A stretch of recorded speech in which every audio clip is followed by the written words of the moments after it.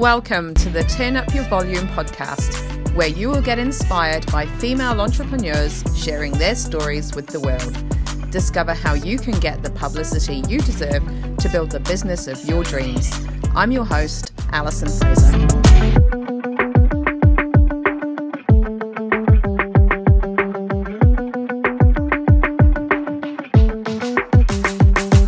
Are you functioning on 100%? One of the most popular episodes that I've had on this podcast was with Dr. Linda Deer talking about perimenopause. And today we're going to hear from Dr. Ailina Ismail, a functional medicine doctor based in Melbourne, Australia. Ailina is the host of the Decoding Fatigue 101 podcast, where she shares what she knows about fatigue and how we can help ourselves live better. Welcome to the show, Ailina. Thanks, Alison. One of my previous guests, we spoke about perimenopause and menopause, and that was quite popular. So I'm quite excited to have you on as a functional medical doctor. And I know you specialize in fatigue. So this is going to be a great show, I think. I hope so too. Yeah. How did you decide that fatigue was something that you wanted to look into more? Well, I got into functional medicine because I have two kids on the spectrum. That was my initial goal, because I find that conventional medicine only addresses like the symptoms. So my kids had verbal issues, go see a speech therapist.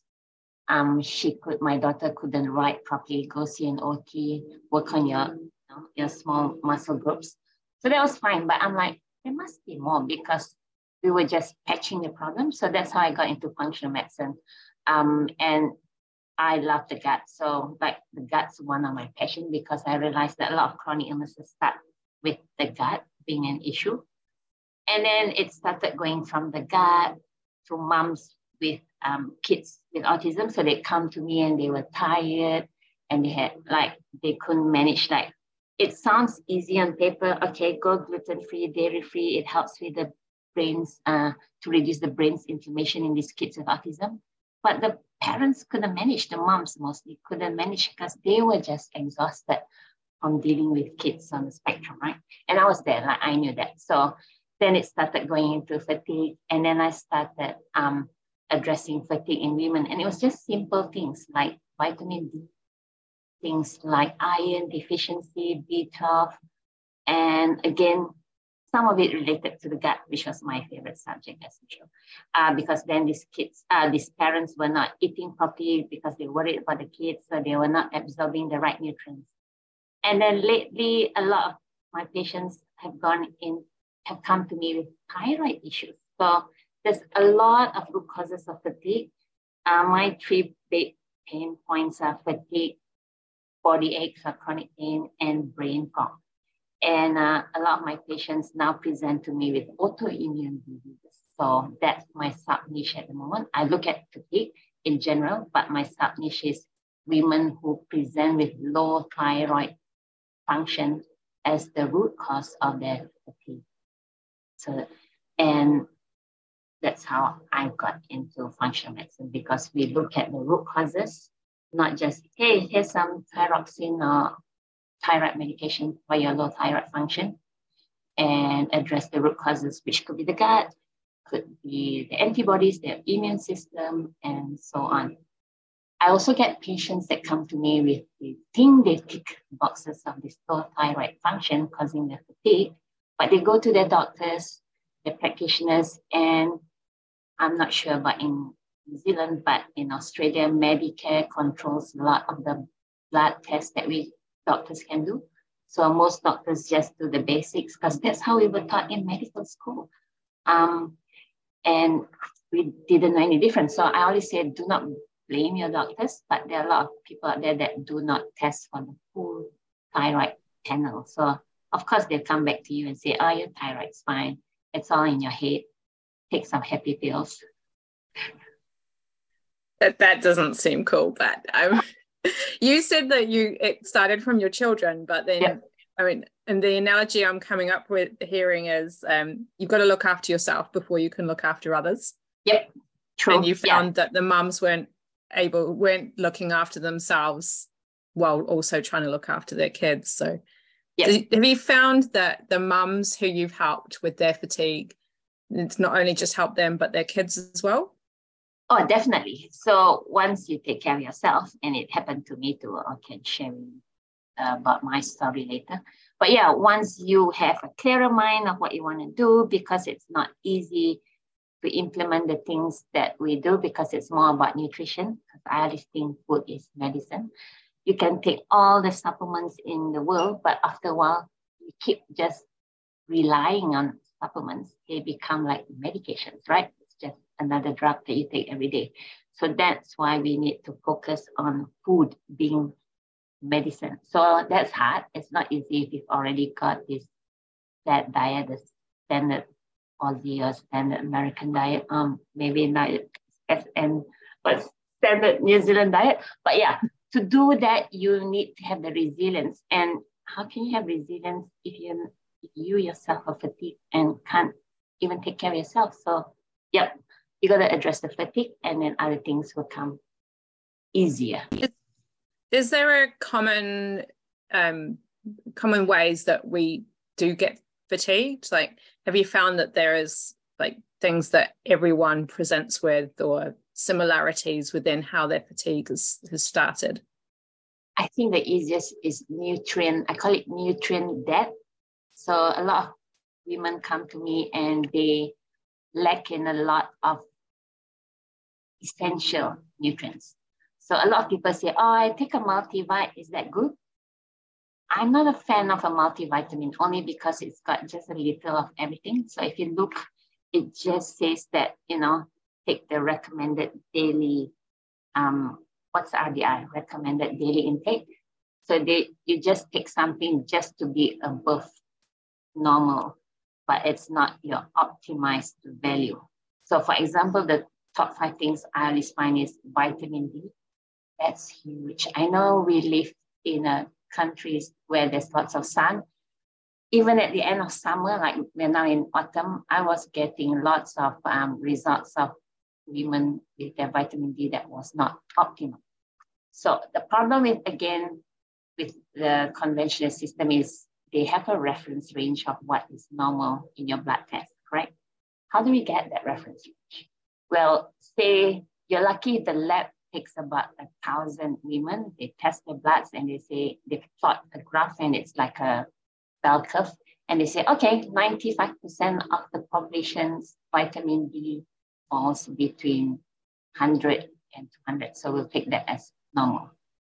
That's 10 years ago, because I have blood tests to prove when patients did 10 years ago, 65 nanomoles per liter was normal, but now 49 nanomoles per liter is normal. It's like, I think last time it was 65 nanomoles per liter was low, but now 49 nanomoles per liter is normal.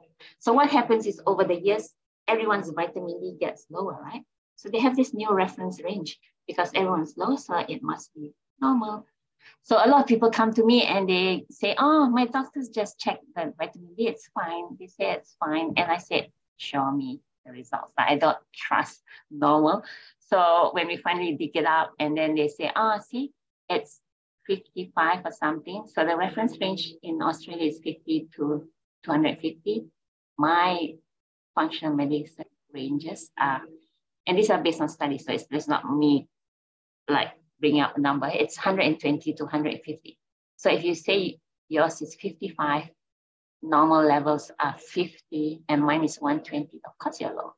And once people address their vitamin D, for example, crazy. It helps with like low fatigue causes tiredness, you feel down, got body aches, brain fog, doesn't get calcium into your bones, so you get osteoporosis risk later in life, and it increases the risk of inflammation and autoimmune disease. There's lots more of vitamin D. I love vitamin D. So that's vitamin D sounds amazing. That's one of the first things I address. And it's so simple. Is there an easy way to get more vitamin D? And I know my husband likes to get, he goes and sits outside in the sun, but he sets a timer based on the UV index. Okay, yep, yeah. You can.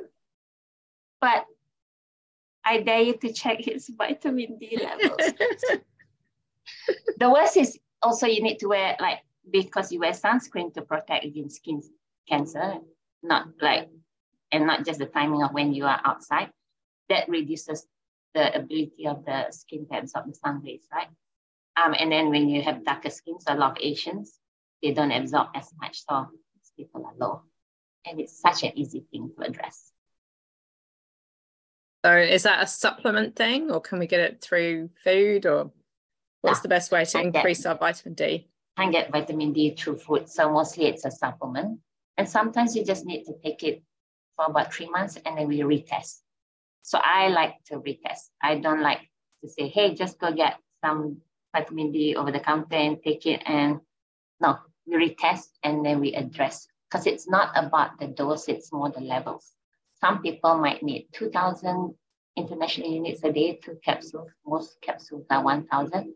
Some people need 10,000 a day. Everyone's different. But we always monitor. We don't just randomly take. It's interesting what you said about the normal level, how that's dropped, because I guess they take it on the average. It's like, yep. This is one of those perfect cases where we don't want to be normal. We want to be optimized. Yeah. Yes. Yeah. And have you seen like a big difference in people's fatigue when they have been, have increased their vitamin D to an optimal level? Oh, definitely. Definitely. As I said, one of the easiest things to address, and most people don't. Like, it's not a common test that most doctors do here. And if they did, they go by that reference range. So it's already 2 things that might not work in your favor if you have low vitamin D. The best to get your numbers rather than just accepting that you're in a normal range. Yeah. And people come to me and they're like, what, take 5,000 a day? I said, yeah, you'll never OD on D. It's like my favorite caption. And I don't know about in New Zealand, but in Australia, there's a brand which is 7,000 units per capsule. So it's a higher dose. But you only, like, if you need 3,000 a day, you just take 3 of the 7,000 a week. So that's only 3 capsules compared to 21 of the 1,000. That makes sense. And so I had a patient coming to me and she said, oh, I went back to the chemist and he said, oh, this is high dose. You shouldn't be taking so much. I'm like, go to another chemist. Because they don't know. That's what they go by conventional medicine, and that's what they were taught. So you can't blame, right? Not many people go into detail about D. Vitamin D is one of the easiest things to address. What led you to starting your podcast on fatigue? Well, I'm a shy person. I've had like a few mentors over the years for my online business, because I found that when my practice is busy, my offline practice is crazy busy, and I've cut down my hours. That's the story. So I actually had a break, like a breakdown in October 21. It was like in the midst of COVID. Everything was in lockdown. I was just 9 to 5, go to work, come back from work, couldn't take any holidays. So yes, I had a breakdown and I was really tired, and I'm like, oh my God, sounds like me. So that's how then I started working on myself. I'm like, okay, so we know we've got issues, but we address it. And then I was working one-to-one with patients, right? And I'm like, and everyone comes to me and say, oh, my doctor never told me this. Oh, and I realized that I couldn't leverage myself at my practice because I'm already fully booked, cut down my hours. I'm only now doing 3 days a week. So I thought, let's go online. So I went online, I hired some mentors. I worked with a few mentors for the last 2 years during COVID. And one of the things they said, do it live, go show yourself. I'm like, no, I did. Well, it was hard at the start. So my mentor said, what picks you up? I said, exercise. So I love to exercise. So she said, do it. I said, that is my worst hair day. Like after exercise, I'm sweating. She said, no, do it. So once I did that, I was okay. But I realized that it's still a big deal to me, like going live. So I said, what do better with a podcast. So that's how I started, because no one can see me. I can be in my pajamas, but I can express myself really well. And I just talk to because I envision myself talking to my patient, but it's just a microphone. I suppose you can reach so many more people that way. Yeah. So leverage. So. Have you always listened to podcasts? Yep. I love Mark Hyman. Do you know him? He's one of the big gurus of functional medicine. And he came to Australia, to Brisbane in 2018 that's when I first saw him, and he was giving this conference. So his is pretty good. I listened to a lot. Oh, she's in New Zealand. Lara Bryden, you know her? She's a naturopath, really good with female reproductive symptoms. But I'll listen to Menodoc. You just told me about her, so I'll have a listen. Most of it is in my car. So I've got like a 2-seater when I go to work, and it's just me. And rather than listening to stupid songs, I call them stupid songs. My kids get really angry. So when it's just me and going to work, I just listen to a podcast. It's the easiest to absorb stuff while you drive. It's like multitasking. Yeah, I listen to podcasts when I go out for a run and when I'm driving. Yeah. Right. Yeah. And what was the very first podcast that you subscribed to? Oh, that's a hard one. I gotta look at my phone. I can't remember. It could be Amy Porterfield. Yeah, that's a good one. Yeah. I can't remember her actual. Yeah. But then once you join her group, then she has private podcasts for just her members. Yeah. So that's how it started. And one of it was on how to start a podcast. I'm like, yeah. Perfect. Have you had much publicity in Melbourne or even beyond on what you do and how you help people? As I said, I'm a shy person. So mostly it's by word of mouth, like patients find me through word of mouth. There's a Hashimoto's Australia Facebook page that a lot of my patients come from. I tried to be in the group, but they said, "Are you a patient?" I'm like, "No, I'm a practitioner." Anyway, but now I realize the power of social media. So that's why I do try to promote my Instagram. I'm still trying my best. Yeah. So a lot of my information is on my Instagram portfolio and Facebook too. Why have you not sought publicity? Listen, I'm only asking because I know lots of people will probably have the same answer as you. Yeah, I'm just shy. I can't do it. Like probably colleagues at my level, like a lot of them are specialists. I'm a specialist GP, but lots of colleagues like orthopedics and cardiovascular surgeons, they've probably given lots of talks. I've been to their talks, but I don't know, maybe because functional medicine is still not fully out there yet. So I do send patients to specialists for whatever reasons, and then they say, "Oh, this is my GP, but she does functional medicine." And I do get some friendly, loving letters from specialists because they don't understand what functional medicine is. So maybe that's why I don't give talks. I never had the chance to. I'm not really that keen, but so maybe my way of sharing the information is through social media, through podcasts. And so maybe you need to be the one to lead the way. Maybe one day. Oh, the other thing is obviously all these conferences are sponsored by big pharmas, and I don't use a lot of drugs, right? So maybe that's the other reason. I've been on other podcasts, so like Bio Concepts. They are like a nutritional supplement company. So it's more podcast, yeah, not so much like face-to-face conference. One day. Do you know which of your podcast episodes has been the most popular? Like, what's the subject that people are most interested in?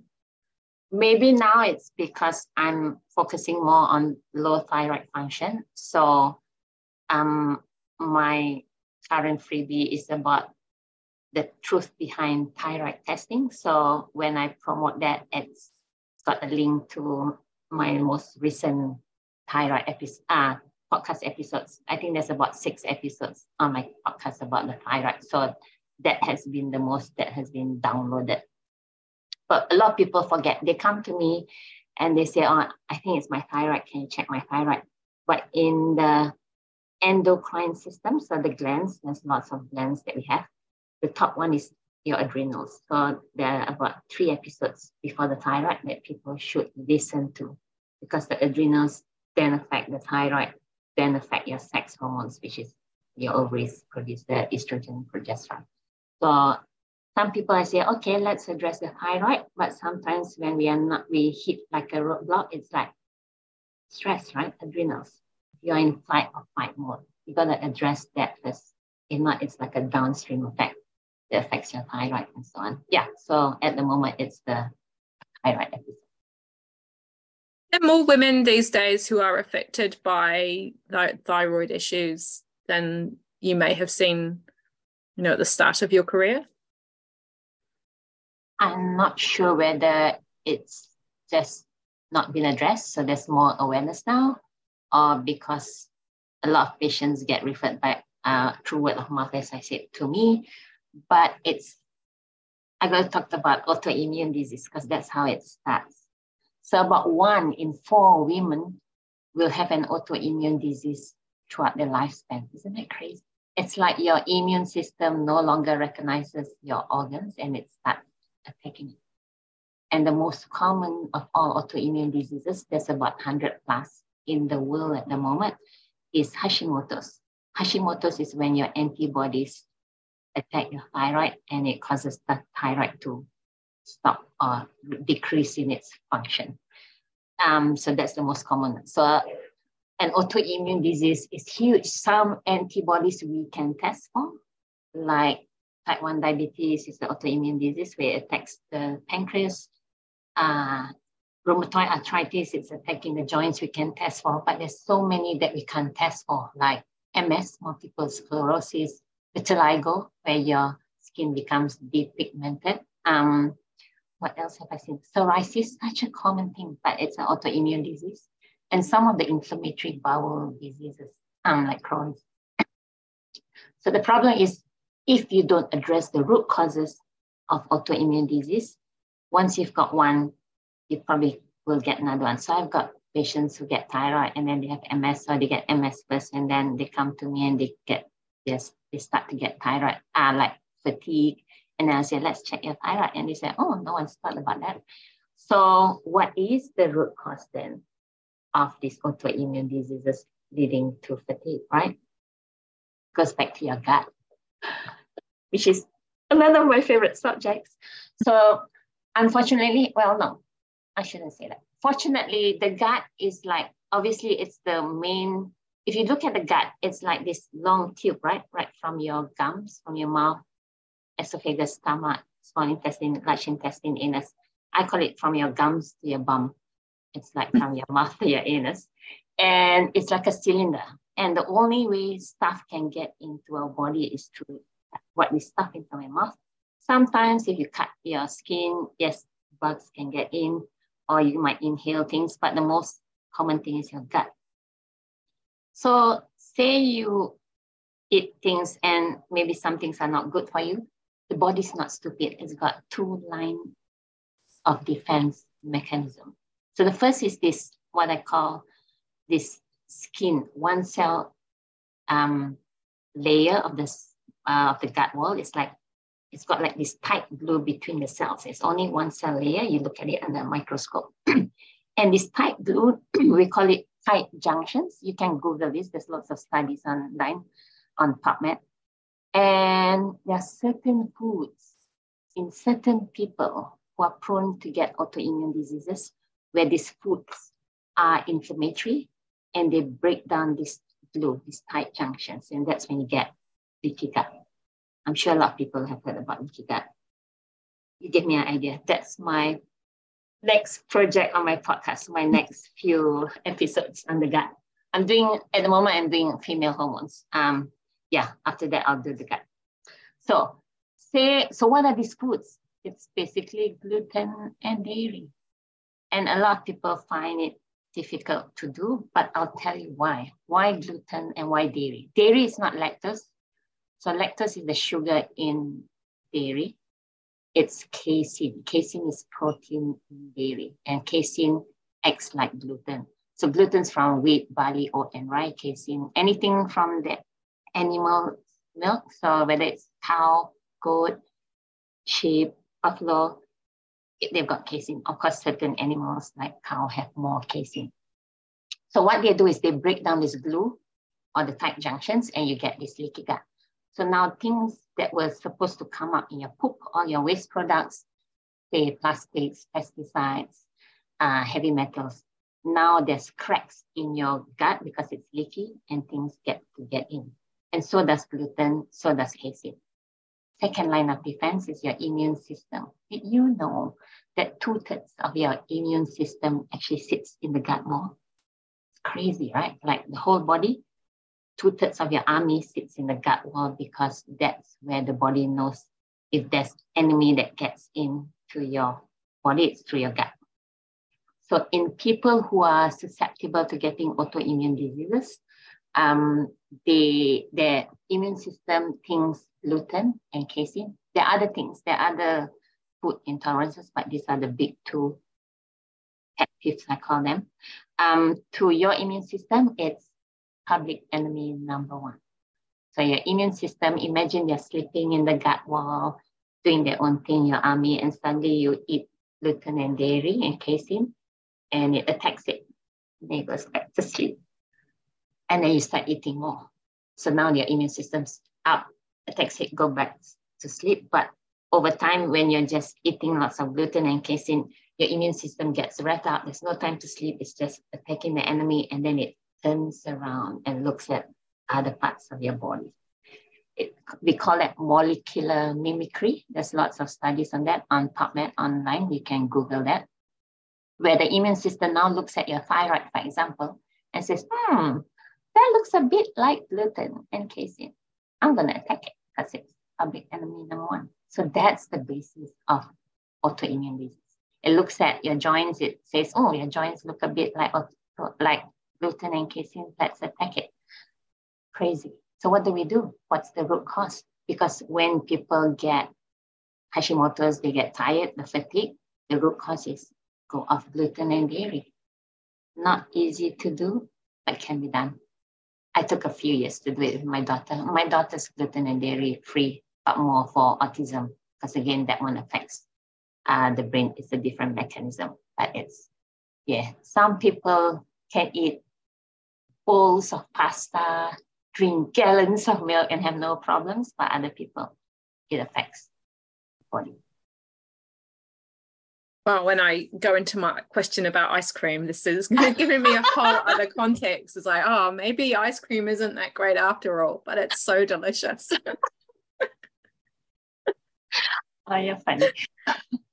So if you are experiencing fatigue and you haven't had a diagnosis about your thyroid, would you suggest like just dropping, like giving up gluten and casein products just as a test? No. Enjoy yourself first. Yeah. Do the test, get the diagnosis, and then work from there. It's just not worth it. Like, you might not need it. Like, it's, as I say, it's not easy to do. So some people come to me and I say, okay, choose one, which is the easier one to do. And a lot of people say, oh, I love my cheese. Vegan cheese is not the same. I say, okay, start with gluten. And it won't change overnight. Functional medicine, I say it's like a marathon. It's not a sprint. It's not like taking Panadol and your headache goes away after half an hour. Not that I like Panadol. Anyway, that's a whole other story. But at least start on something, do it for about 6 to 8 weeks. I always say, if you're cooking your own things, you know what goes into your food, so it's okay. But say 2 weeks in, you're gluten-free, then you get invited to a birthday party. And you say, oh, it's just a bit of cake. That's fine. That's your choice. But then that 2 weeks do not come. You start back from zero to get to the 8 weeks. And then at 8 weeks, tell me how you feel. Because a lot of people come back and fatigue is one of the things that gets later. And they're like, oh my God. Yeah. can imagine there's going to be lots of people Googling now for a functional medicine doctor near them just to see. Yeah, that's not in New Zealand that I know of, and in Australia. Yeah. That's good to hear. Now, going into ice creams, I mentioned to you before we started recording, I do love my ice cream, and I like to find out from my guests their favourite flavours. So can you tell me what's your favourite flavour of ice cream? Chocolate. It's always chocolate, nothing but chocolate. If you put a bit of chips, it's okay. I don't like nuts now. So chocolate plus chocolate chips is fine, but that's it. Do you go to have a particular brand that you like in Melbourne, or? I don't eat it that much, so normally we buy it from Coles when it's on sale. It's one of the Ben & Jerry's and Haagen-Dazs. That's one of my favorites. Yeah, they're good brands. But when on sale, it's all the better. Yes. Yeah. What's your favorite? Well, you mentioned Ben & Jerry's. I really love, and I haven't seen this for years, they had a flavour called Chubby Hubby, which was a malt flavoured ice cream, and it had pretzels, which were covered in chocolate but filled with peanut butter. I don't like peanut butter. So was it Chubby Hubby? That's so cute. Yeah. Chubby Hubby. I haven't seen it for years, but I mean, if anyone knows where I can find some, I would be there in a heartbeat. But my ice cream tastes change all the time. There's a place not too far down the road where I've been getting Bailey's and tiramisu ice cream. It's quite delicious. Wow. 1 scoop of each. I'll try that. Well, thank you so much for telling us all about thyroid and fatigue and vitamin D. And for people to go and get a test and to question their results, to get the specific levels and, do what's best for them. Thanks, Alison, for having me. Yeah. Can you tell us where we can find you? Online, just go to drailina.com. So drailina.com. So that's the easiest. If you want my free downloadable on the thyroid, like the truth behind thyroid testing, in that we talk about the nutrients too, like vitamin D. It's info.drailina.com/thyroid. Put these links in the show notes too, so people can find them easily. Sure. Thank you so much. No worries. Thanks, Alison. Have a great day. Here are my takeaways. 1. Don't treat the symptom, identify the cause and work on that. 2. What's considered normal isn't always optimal. Aim for that instead. 3. Unless you've been tested and have reason to, don't give up gluten or dairy just yet. Some people can tolerate these just fine. 4. Food is medicine. You can take all the supplements in the world, but when you rely on them, they become the same as medication. And 5. Find what you're most comfortable doing. If it's Instagram Lives, do those. If it's podcasting, do that instead. You can get Ailina's links in the show notes. Please share with those in your life who you think may also benefit. Now, before I leave you, I wanted to share a goal of mine for the year, and that is to help 100 women get featured on podcasts in their niche. If this is something you would like to be a part of, please send me an email to alison@alisonfraser.co. I'll speak to you next week. Thanks for listening to the Turn Up Your Volume podcast. For more info, visit alisonfraser.co. And for future episodes, be sure to subscribe.